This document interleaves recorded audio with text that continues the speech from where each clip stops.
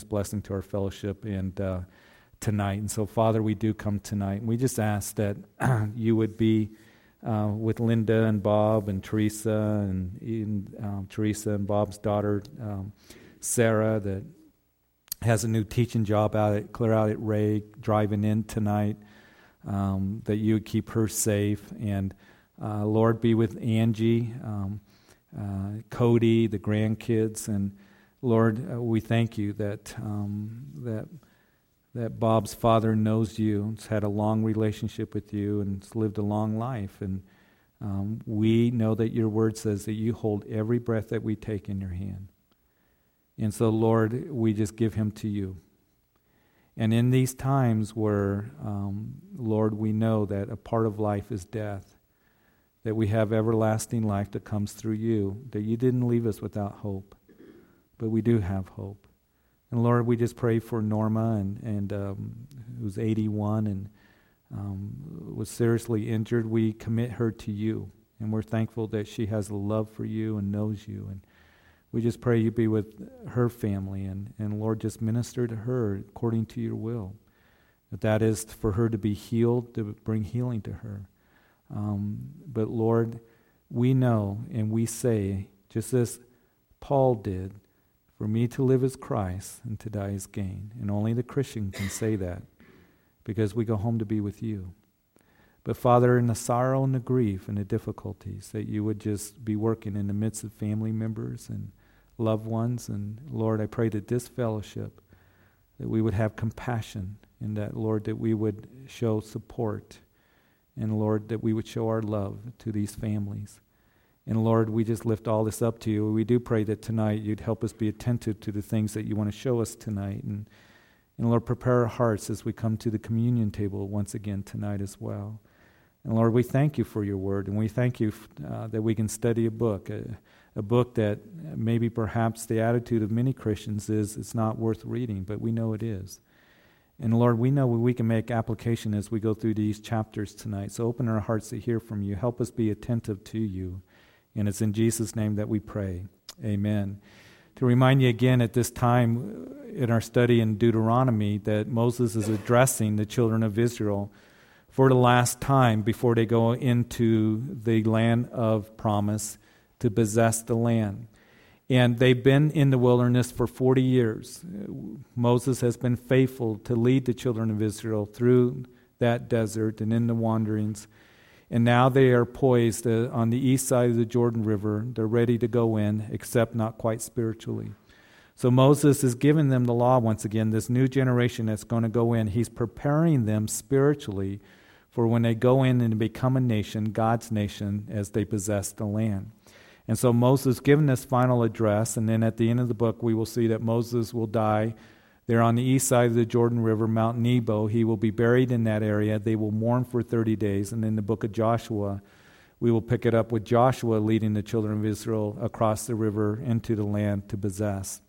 And so Moses is instructing them. He's given them a history, an account of their history, what happened with their fathers coming out of Egypt. They knew the stories, and they had, some of them, been small and young when all of this happened. But he's reminding them so they can be reminded of the goodness and the faithfulness of God, how God loved them and carried them in his arms across the wilderness and gave them promises. And so they can learn from their history. And so he's telling them, as we concluded last time in chapter 9, how God had brought them to the mountain of God, made a covenant with them, and there was the people that saw the awesome presence of God in that, where the Lord spoke to them in the mountain, from the mountain, as the mountain shook and it smoked like a furnace, and thunders and lightnings, and they trembled. And they said, Moses, you go up on the mountain, according to the book of Exodus, as we saw in chapter 19 and chapter 20.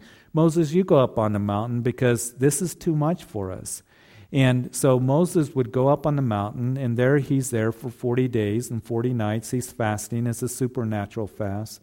It's kind of interesting that when you see, anytime I see movies of Moses, it's kind of a stocky guy, Charlton Heston, or kind of a hefty guy. I think he was skinny as a rail as many times as he fasted and what he went through. But anyway, he's up there on the mountain when the people said, "What has become of Moses?"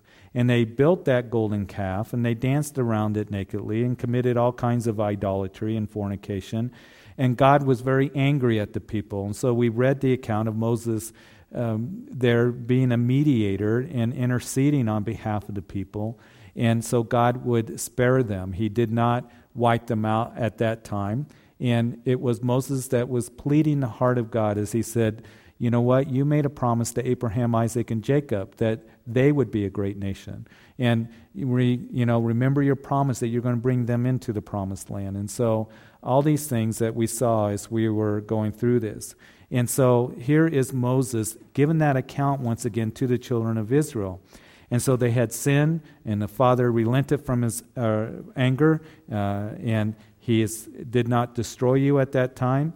And so chapter 10, "At that time the Lord said to me, hew for yourself 2 tablets of stone like the first. Come up to me on the mountain and make yourself an ark of wood. And I will write on the tablets the words that were on the first tablets, which you broke, and you shall put them in the ark." So I made an ark of acacia wood, hewed 2 tablets of stone like the first, went up on the mountain, having the 2 tablets in my hand. And he wrote on the tablets, according to the first writings, the 10 commandments which the Lord had spoken to you in the mountain from the midst of the fire, in the day of the assembly, and the Lord gave them to me. Then I turned and came down from the mountain and put the tablets in the ark which I made, and there they are, just as the Lord commanded me. So you recall that the first time that Moses was up on the mountain, that the Lord, with the finger of God, would write the 10 commandments on those 2 tablets of stones. And when Moses came down from that mountain and he saw the people committing idolatry and fornication, he threw the stones down, as we saw in chapter 9. He's given that account. And it broke the tablets. And so it symbolized what the children of Israel had done, and that is broken the covenant with God. They did not keep the law. And it's interesting, 40 days before that, they were trembling at the awesomeness of God and showing himself to the people, speaking to them from the mountain in the midst of the fire, as we see here. And they said, "Moses, you go up in the mountain, and we will do what God tells us to do." And yet it's a short time after that here they are committing idolatry, already breaking the first few commandments of having no other gods before me. Don't make any carven images before me.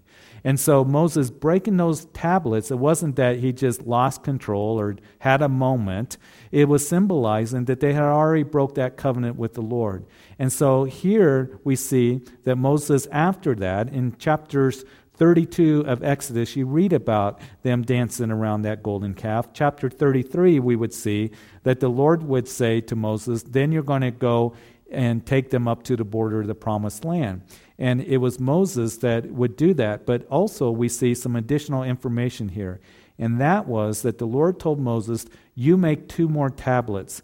And it's interesting, 2 more tablets of stone, that is, that Moses would make those tablets of stones. There's no record of Moses doing that in the first set of tablets. It was the Lord that apparently made those tablets up there on the mountain, and Moses brought them down and broke them. But Moses, this time, you bring up the tablets. The Lord would write, again, the 10 commandments with the finger of God. He would come back and put them in the ark. That is the Ark of the Covenant that was in the most holy place that we read about, that piece of furnishing there in the book of Leviticus. The Ark of the Covenant, 3 things were in the Ark of the Covenant, in the Holy of Holies and the Tabernacle. You guys probably already know what it is. We've gone over it. We went over it in the book of Hebrews. There was what? The jar of manna. There was Aaron's rod, and there was the 10 commandments. And so on top of the Ark of the Covenant was the mercy seat. And so there it stood in the ark, the 10 commandments. And so verse 6, we read, "Now the children of Israel journeyed from the wells of Beni Jehoiakim to Morsarah, where Aaron died, and where he was buried, and Eleazar his son ministered as priest in his stead." So you recall that it was Aaron who was called to be the high priest. Aaron, the brother of Moses, the older brother by 3 years, and it would be the direct descendants of Aaron who would take the priestly office. Aaron would die at this place. His son Eleazar would be the high priest in his place. In verse 7, "And from there they journeyed to Gudgodah, and from Gudgodah to Jothbatha, and the lands of rivers of water. And at that time the Lord separated the tribe of Levi to bear the ark of the covenant of the Lord, to stand before the Lord, to minister to him, and to bless his name to this day. Therefore Levi has no portion nor inheritance with his brethren. The Lord is his inheritance, just as the Lord God promised him. So it would be the tribe of Levi. The direct descendants of Aaron would be the priests. They would do the priestly ministry described to us there in the book of Leviticus.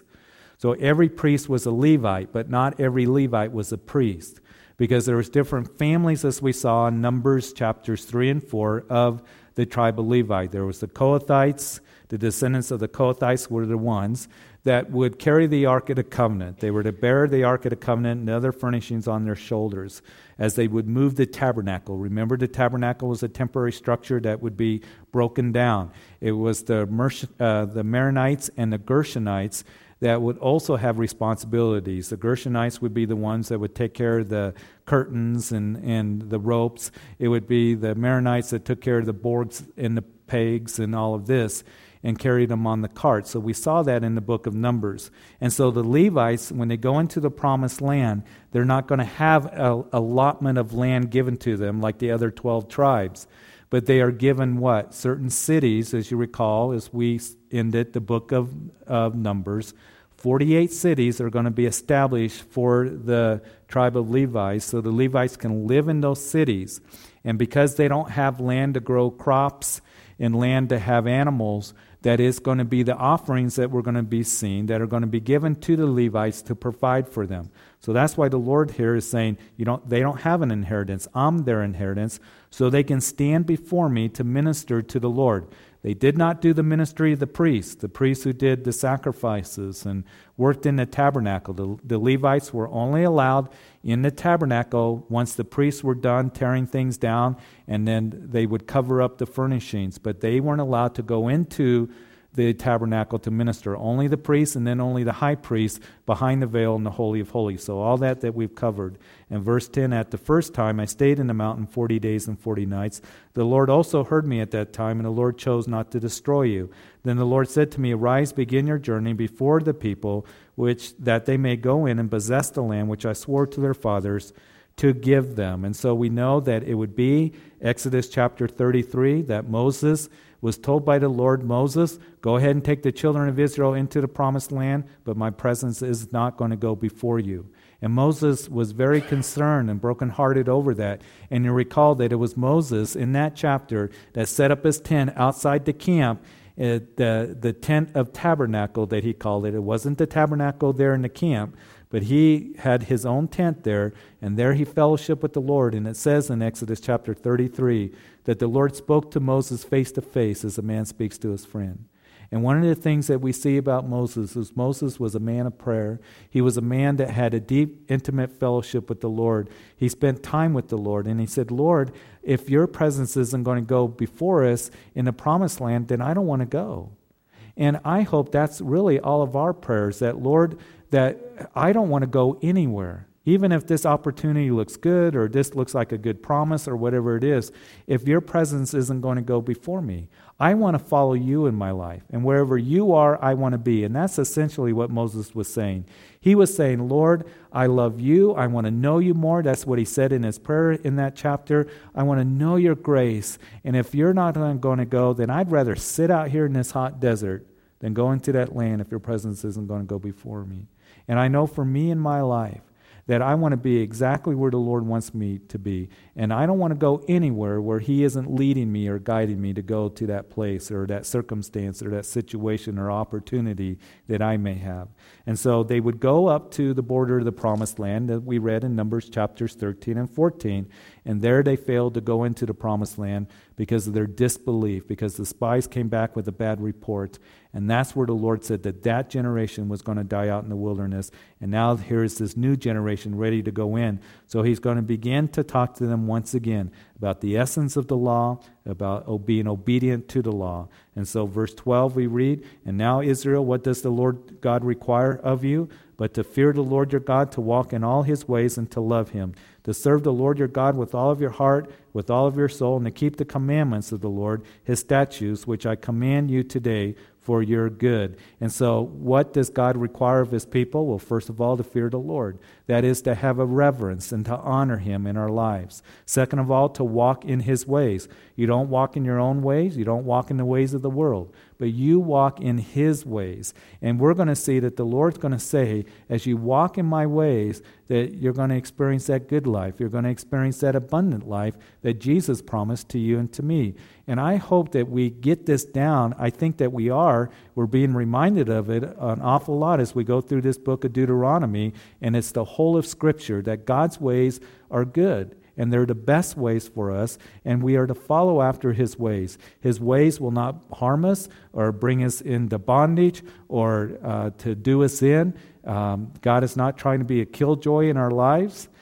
He desires to bless us and for us to experience the abundance of just his blessings and joy and strength and just his peace as we walk in his ways and as we honor him in our lives. And then he says, serve the Lord with all of your heart and soul, given all to him in your life. Now we saw the great Shema in chapter 6 of Deuteronomy, didn't we? That we're to love the Lord with all of our hearts, soul, mind, and strength. And out of that, then you can serve the Lord with all of your heart, soul, mind, and strength. But our motivation for serving him should be because of our love for him. And as we have talked about, that we have seen that obedience and love and having a heart for the Lord are closely connected. And again, we're going to be reminded of that as we continue on. And so as we have a heart for the Lord and a love for him, then we're going to desire to serve him. But really, I hope that our minds and our hearts are this, that we would serve the Lord, all of our heart, soul, minds, and strength. We will go through different seasons where we serve the Lord, different opportunities. The Lord will, move us on in different areas. But I pray that one thing, that we would never get to the point of our lives where we think, well, it's not important for me to be used of the Lord in any way. Or I've done my service, or I did this thing, or I served in the church, or whatever it may be. There's always something that we can do for the Lord, that the Lord desires for us to be used of him. And that is if it's just to be a light to other people, to pray for other people, wherever he has you, whatever opportunity he gives to you. But never think that you're done serving the Lord. That service is doing very simple things and just keep honoring the Lord with your life and being a witness to other people. But know that God desires for you to serve him all through the days of your life and the opportunities and the abilities that you have to be able to do what God is giving you opportunities to do. But never get into the mindset, is what I'm really trying to say, of, well, you know what, I don't need to serve the Lord. I'll just going to stick it in cruise control, and that's the end of that. We can be used in different ways to the people that are linked to us in our lives, or within this ministry here, or another ministry outside these four walls, whatever it might be. But the Lord desires to use us, and then we know that fifthly, to keep his commandments. And it's for your good, is what he says here. And again, to walk in his ways is for our own good. As we read in verse 14, indeed, heaven and the highest heavens belong to the Lord your God, also the earth with all that is in it. The Lord delighted only in your fathers to love them, and he chose their descendants after them, you above all peoples as it is this day. And so here again, I am the Lord, and I am the one who has loved you, and I am the one that chose you, and I am the one that has chosen you above all the other peoples. And so one thing that I hope, again, that we remember, that the Lord loves us. And never doubt the love of the Lord. And he has chosen us. Why he has chosen me, I don't know. I just rejoice in it. He loves me. I know that. And I am so thankful that the Lord, the way that he sees me, knowing that his love is constant and perfect and unchanging towards me. So never doubt the love of the Lord, because here he's saying to them, know this, guys.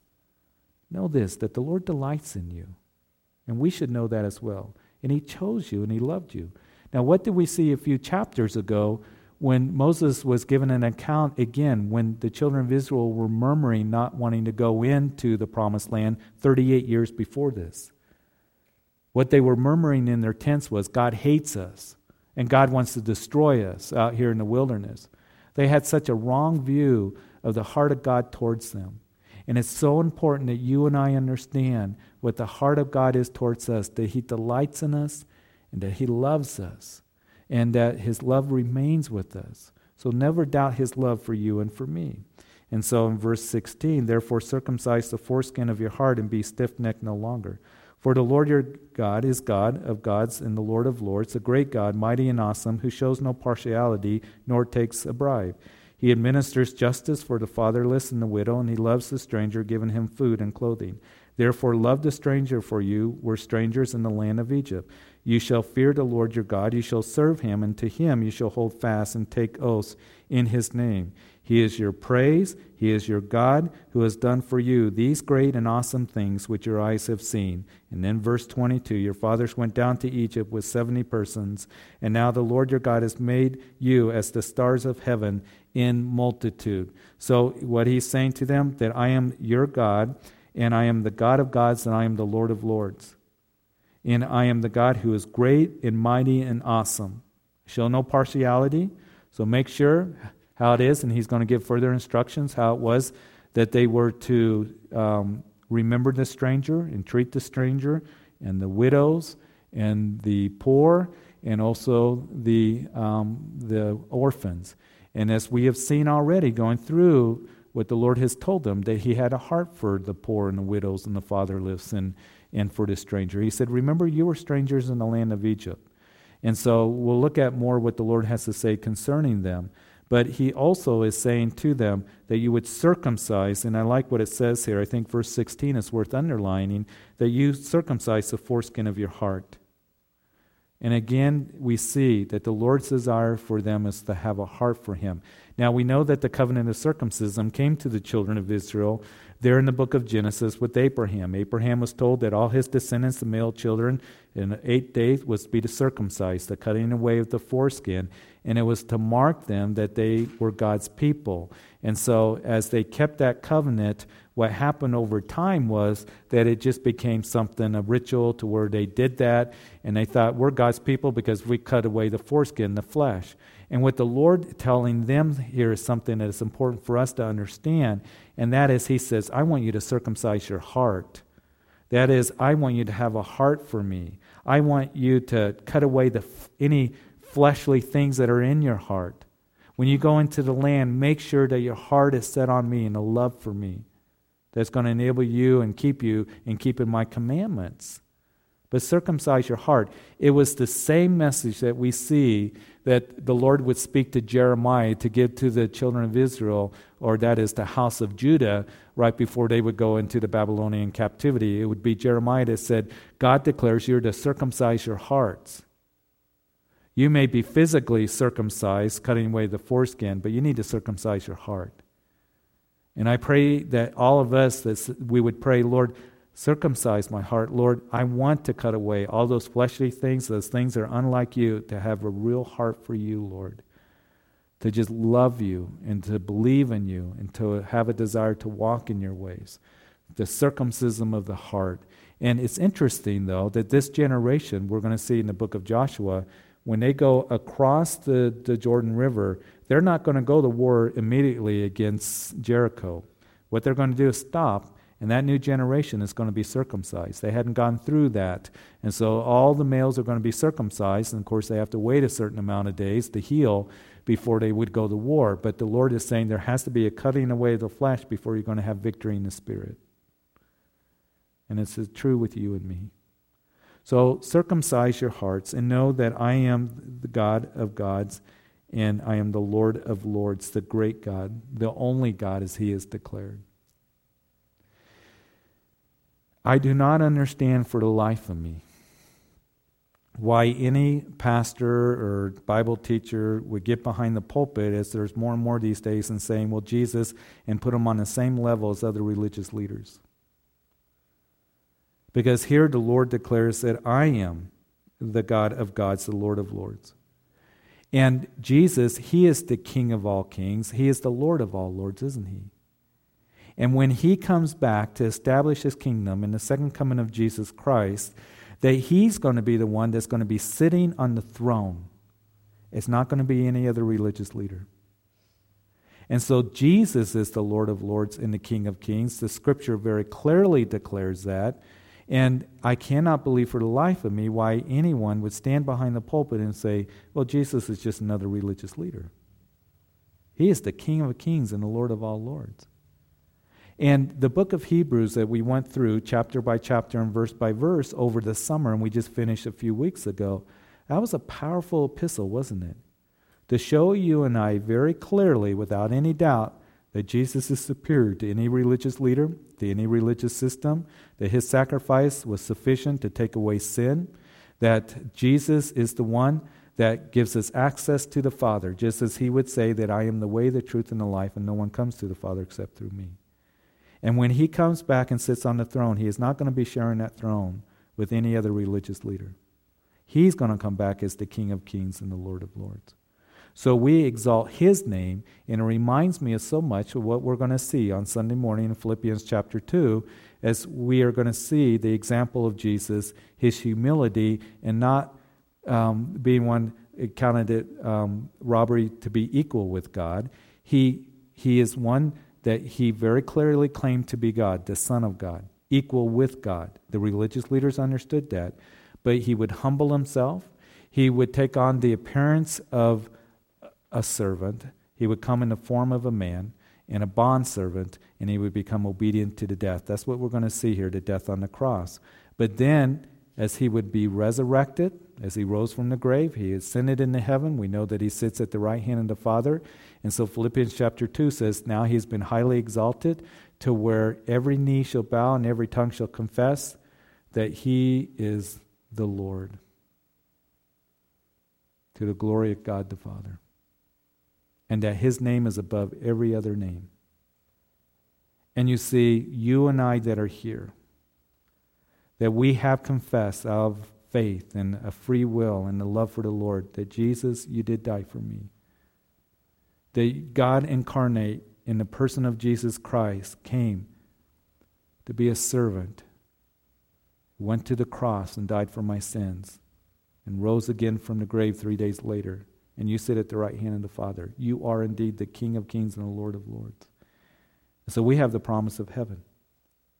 But every knee that is in heaven and on the earth and under the earth, as Philippians chapter 2 says, will confess that Jesus Christ is Lord, to the glory of God the Father. That his name is above every other name. And they will be forced to do it even if they have rejected Christ.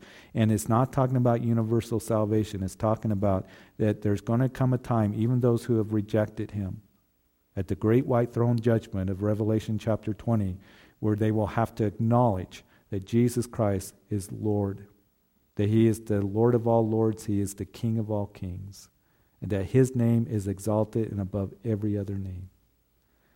I praise God that we have done that. If by chance there's anybody that's here in the coffee shop that you haven't done that, I pray that you would do that before you leave here tonight. That you would give your heart to Jesus Christ and understand that he is your only salvation, that he is the Son of God, that he died for you, that his name is above every other name. He's your only hope. Submit your heart, surrender completely to him. Because those who don't, one day are going to have to, they're going to be forced to acknowledge that Jesus is the King of Kings and the Lord of all lords. And so here he says that I am the God of gods in chapter 11. Therefore you shall love the Lord your God and keep his charge, his statutes, his judgments, and his commandments always. Know today that I do not speak with your children who have not seen the chastening of the Lord your God, his greatness and his mighty hand, and his outstretched arm, his signs and his acts which he did in the midst of Egypt, to Pharaoh king of Egypt, and to all this land. What he did to the army of Egypt, and to their horses and their chariots, how he made the waters of the Red Sea overflow them as they pursued you, and how the Lord has destroyed them to this day. And what he did for you in the wilderness until you came to this place. And so again, he's telling them, you shall love the Lord your God, keep his charge and his statutes. Again, connecting that love with obedience. And also, he says, you know how I've worked in your midst, how I freed you from Egypt. And then in verse 6, and what he did to Dathan and Abiram, the sons of Eliad, the son of Reuben, how the earth opened its mouth and swallowed them up, their household, their tents, and all the substance that was in their possession, in the midst of all of Israel. And so here he's recounting that time when it would be Dathan and Abiram. You recall in Numbers chapter 16, they would come being led by Korah. Korah led this rebellion with Dathan and Abiram. They were from the tribes of Reuben, Dathan and Abiram, as Moses says. Korah was from the tribe of what? Levi. And he came leading these leaders and 250 other leaders from the congregation of Israel, and they challenged Moses' ministry and Aaron's ministry, challenging their authority. They said, you guys take too much upon yourself, Moses and Aaron. All of us are holy. And so they were particularly, Korah was challenging Aaron in being the high priest. He wanted to be the high priest, Korah. When God had chosen Aaron, and so that's where the whole thing came about in chapter 17 of Numbers, where Aaron's rod budded, showing the people that I have chosen Aaron to be the high priest. But Korah challenged that. They came with this spirit of rebellion, and so did Dathan and Abiram. And so the Lord opened up the earth and swallowed them up. And that was the end of them and their families. And so the result of this rebellious spirit, and as we looked at that, again, we can be reminded, us in the church, and we're touching on this in Philippians chapter 2 as well, because we're going to see that Paul's going to say in chapter 2, do all things without murmuring and complaining and disputing. And here were these guys coming, arguing and complaining and murmuring and disputing, and they got swallowed up. And if we are ones that's our spirit and that's our attitude, that we are ones that like to dispute and be rebellious and have that rebellious spirit in the workplace or wherever it might be, where we like to dispute a lot, you're just going to end up being swallowed up. You're just going to be swallowed up by I don't know what. I don't think the earth's going to open up and swallow you up. But just in being negative, you're going to be swallowed up in being just down and discouraged all the time. It will just overwhelm you. And it will rob you of your joy. It will rob you of your joy. I don't think there is a single person that when they're murmuring and complaining that they say, oh, I just have so much joy in my heart right now. I know it isn't for me because I can murmur and complain like anybody else. But it will just simply rob you of your joy, and it'll swallow you up, and just negativity and just discouragement, and other people as well, that you're affecting. And so here he recounts how the Lord chastened them and brought judgment to them, and then in verse 7, but your eyes have seen the very great act, the Lord, which he did. Therefore you shall keep every commandment which I command you today, that you may be strong and go in to possess the land which you cross over to possess, and that you may prolong your days in the land which the Lord swore to give to your fathers, to them and their descendants, a land flowing with milk and honey. For the land which you go to possess is not like the land of Egypt from which you have come, where you sowed your seed and gathered it by foot and as a vegetable garden, but the land which you cross over to possess is a land of hills and valleys, which drinks water from the rain of heaven. And in verse 12, a land for which the Lord your God cares. The eyes of the Lord your God are always on it, from the beginning of the year to the very end of the year. And it shall be that if you earnestly obey my commandments, which I command you today, to love the Lord your God and serve him with all of your heart, with all of your soul, then I will give you the rain for your land in its seasons, the early rain and the latter rains, that you may gather in your grain, your new wine, your oil, and I will send grass in your fields for your livestock, that you may eat and be filled. Hey, the land that I'm giving to you is a good land. It is a prosperous land. It's not like Egypt. Now, you go to Egypt today, 95% of Egypt is desert. It's only along the Nile River and some of the tributaries that come into the Nile where it's fertile. And so there isn't a lot of opportunities for them to be able to grow and have agriculture. They do have some, again, along the Nile River and the river bottoms. But the rest of it is desert. In Israel, you go there today, you see it's very fertile. There's hills and there's lands and there's forests. And the Lord is saying, listen, I'm going to give you orchards. I'm going to give you wheat fields and grain fields. I'm going to give you olive trees. And I'm going to send the rain as you keep my commandments. And the latter rains, so that you can have abundant crops and the land will produce, and you'll see that I'm blessing you. Now we're going to see that he's going to say, take heed to yourself in verse 16, lest your heart be deceived and you turn aside to serve other gods and worship them, lest the Lord's anger be aroused against you, and he shut up the heavens so that there would be no rain, and the land yield no produce, and you perish quickly from the good land which the Lord has given you. When we get to chapter 28, we're going to see is kind of a preview that the Lord is going to give the blessings and the cursings there. The blessings, I'll give you the land. It will produce. It'll be well with you. I'll send the rains if you keep my commandments. If you go after other gods and you are disobedient to me, then what's going to happen is I'll dry up the land. And we see in their history, as you go through particularly 1st and 2nd Kings and even 1st and 2nd Chronicles, it talks about the house of Judah in those two books. And then as you look at the books of the prophets, they speak a lot of times about drought that would come and the locusts that would come and eat of the crops, because God was keeping that covenant here that he said, if you disobey me, and they did, they would go off into idol worship after the reign of Solomon and the reign of Rehoboam, and then the nation split in two, that the Lord would send the droughts, he would send the locusts to try to get them to turn back to him. And the prophets, Jeremiah and the others, would come on the scene, Isaiah, and say, the Lord is trying to get your attention. Turn back to him and repent and receive healing in the land. And so here he's given them, when you go in, know that this is what's going to happen as you are walking in obedience. And I think for you and for me, the key, if anything, that remember this, that as we walk in obedience, there is blessing. There really is. And if you walk in disobedience, there are consequences, negative consequences. And it goes back to what Paul would write in Galatians. Whatever a man sows, so shall he reap. If you sow seeds to the Spirit, of the Spirit, will reap everlasting life. If you sow seeds to the flesh of corruption, you shall sow. And it's true. None of us are exempt from that. So the seeds that you're planting today, there's going to be a crop that's going to come up. So we want to be planting seeds that are good and walking in his ways, and seeds of the Spirit is what we want to plant. But not walking in disobedience because of the flesh corruption will be what it is that you're going to reap. And it's so true. The consequences and the repercussion of sin. It's terrible.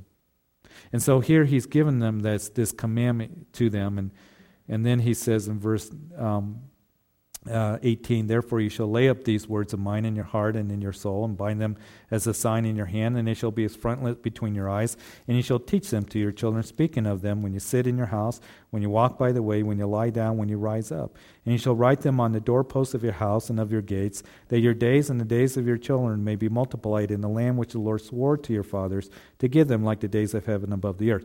So we've already seen this, haven't we? Chapter 6, and we saw that in the loving the Lord, keeping his commandments, teaching it to their children in the home. When they lie down, their home should have the atmosphere of the things of God and the Word of God, and then writing it on their hearts, doorposts of their homes, and also they were to be frontlets between your eyes and on your hands. That's where you see the phylactals of the Orthodox Jews on their heads, a little box that has the 10 Commandments in them, and then on their wrist, that's what they do. They get it from here, Deuteronomy, and then the little muzzles that they have on the doorposts. If you go to Israel, if you go with us, and hopefully we can go soon and plan another trip, when you go to the hotels, you see the little muzzle there on the doorposts, when you walk in your room, that's the 10 Commandments. That's where they get all this.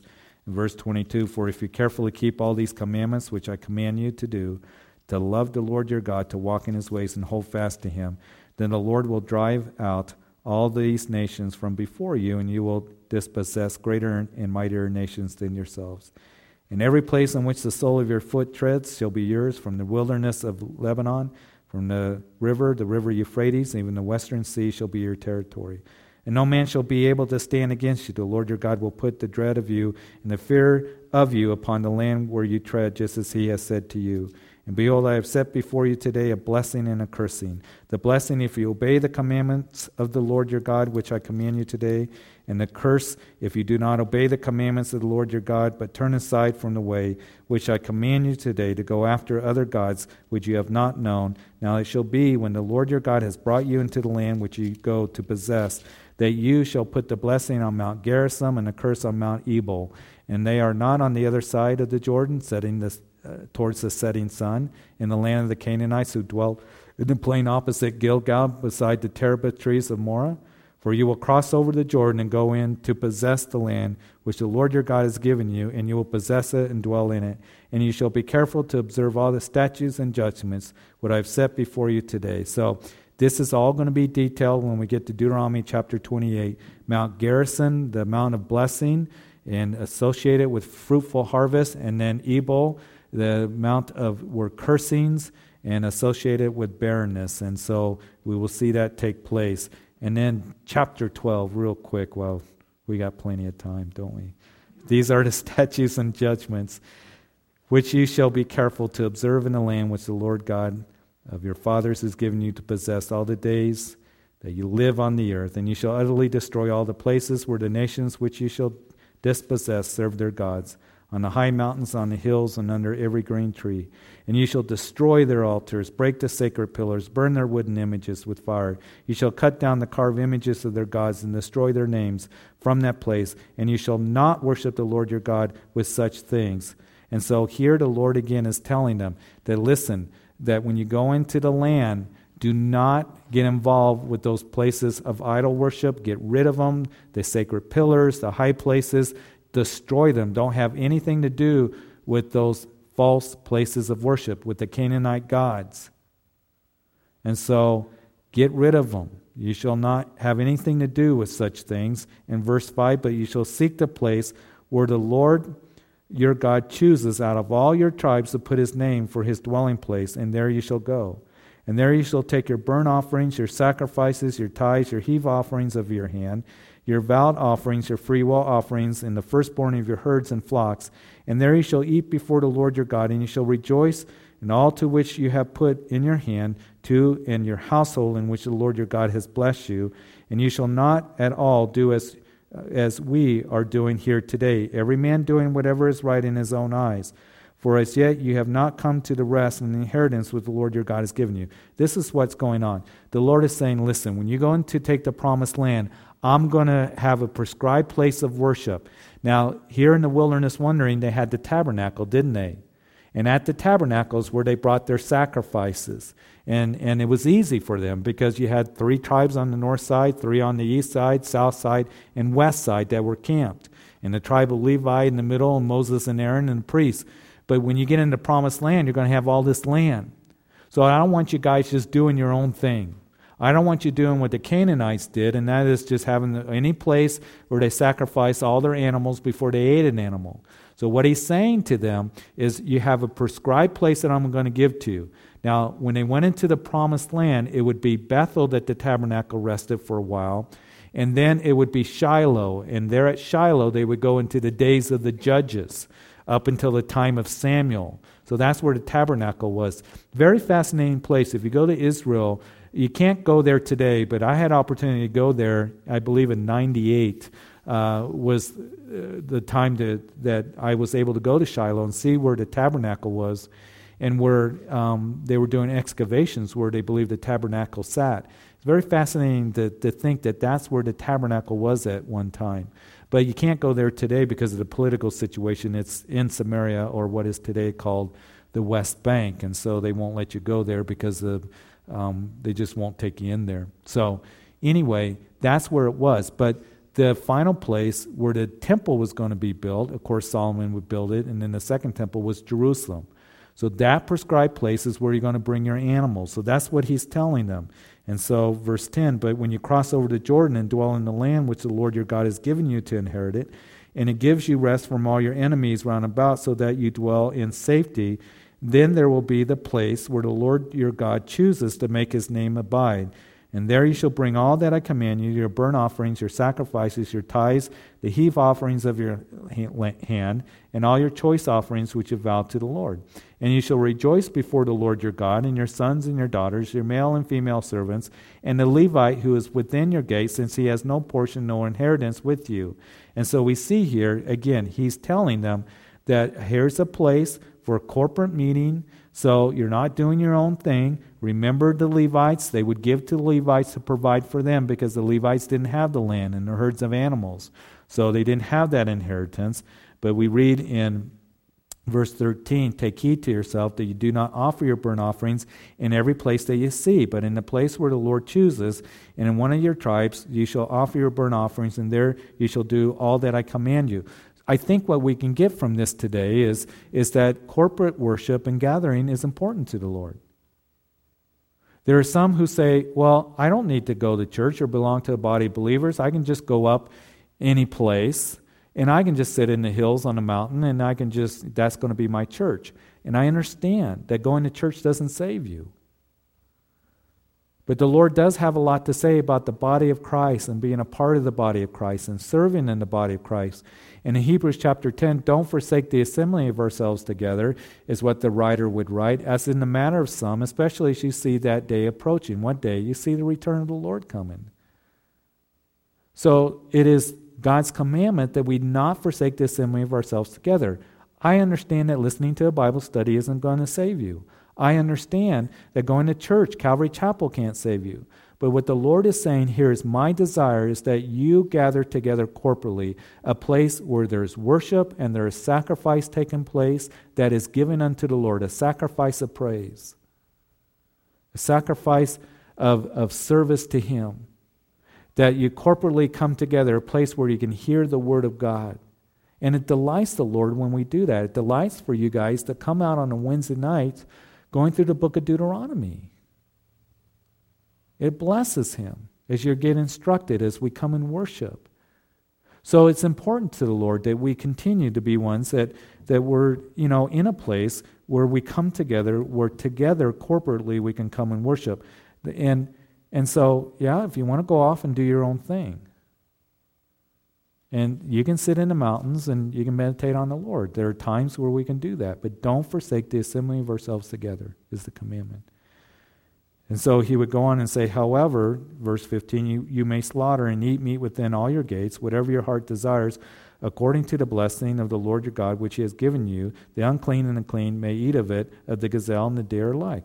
Only you shall not eat the blood, you shall pour it on the earth like water. So what he's saying is don't be like the pagan, rituals where every animal that they ate, they sacrificed to the Lord. What the Lord is saying is you bring your animal, you bring your sacrifice as prescribed at the feast that I prescribe, to the place that I prescribe, in the manner that I prescribe to you. You don't have to do that with every animal. So he's going to say here in verse 17, you may not eat within your gates the tithe of your grain, or your new wine of your oil, the firstborn in your herd of your flocks, or any of your offerings which you vow for your freewill offerings, but of the heave offerings in your hand. But you must eat them before the Lord your God in the place which the Lord your God chooses, you and your son and your daughters, your male servants, your female servants, and a Levite who is within your gates, and you shall rejoice before the Lord your God in all to which you put your hands. So those prescribed sacrifices, you're going to bring it to the place I prescribe to you. And in verse 19, take heed to yourself that you do not forsake the Levite as long as you live in the land. And when the Lord your God enlarges your borders as He has promised you, and you say, let me eat meat, because you long to eat meat, you may eat as much meat as your heart desires. I like that. Just bring those cows. Keep them coming. And if the place where the Lord your God chooses to put His name is too far from you, then you may slaughter from your herd and from your flock, which the Lord has given you, just as I commanded you, and you may eat within your gates as much as your heart desires. So what he's saying again, simply, listen, you don't have to bring every animal to be sacrificed, just at the appointed times, the firstborn and what we've gone over. Just as the gazelle and the deer are eaten, so you may eat them, the unclean and the clean alike may eat them. Only be sure that you do not eat the blood, for the blood is the life. You may not eat the life with the meat. You shall not eat it. You shall pour it on the earth like water. Again, that was a Canaanite pagan ritual where they drank the blood. They didn't bleed out the animal. The Lord says you're not going to be that way. And then verse 25, you shall not eat it, that you may go well with you and your children after you, when you do what is right in the sight of the Lord. Only the holy things which you have, and your vowed offerings, you shall take and go to the place which the Lord chooses. And you shall offer your burnt offerings, the meat and the blood, on the altar of the Lord your God. And the blood of your sacrifices shall be poured out on the altar of the Lord your God, and you shall eat the meat. Observe and obey all these words which I command you, and it may go well with you and your children after you forever, when you do what is good and right in the sight of the Lord your God. And then beware of false gods as we finish here the chapter. When the Lord your God cuts off from before you the nations which you go to dispossess, and you displace them and dwell in their land, take heed to yourself that you're not ensnared to follow them after they are destroyed from before you, that you may not inquire after their gods, saying, how did these nations serve their gods? I also will do likewise. You shall not worship the Lord your God in that way, for every abomination to the Lord which he hates they have done to their gods, for they burn even their sons and daughters in the fire to their gods. And whatever I command you, to be careful to observe it, that you shall not add to it nor take away from it. And so here we see again that the Lord's saying, don't get involved with those gods. Do not pass your sons through the fire. That's what they did with the worship of Moloch. It's interesting that it was Solomon. We hear about the wisdom of Solomon, but you look at 1 Kings chapter 11, verse 7, and Solomon built a temple to Moloch. It was Ahaz, the king of Judah, that passed his sons through Moloch. It was also Manasseh that did the same thing. The northern kingdom of Israel got involved with the worship of Moloch right before their captivity. And the Lord says, no. It was a great sin of the nation. We need to pray for our nation because the great sin of the nation is the death of the unborn. Over 50 million. And I pray that as a nation we would repent and understand the value and the sanctity of life that God gives very clearly in His Word. And that we would be ones that we would be praying.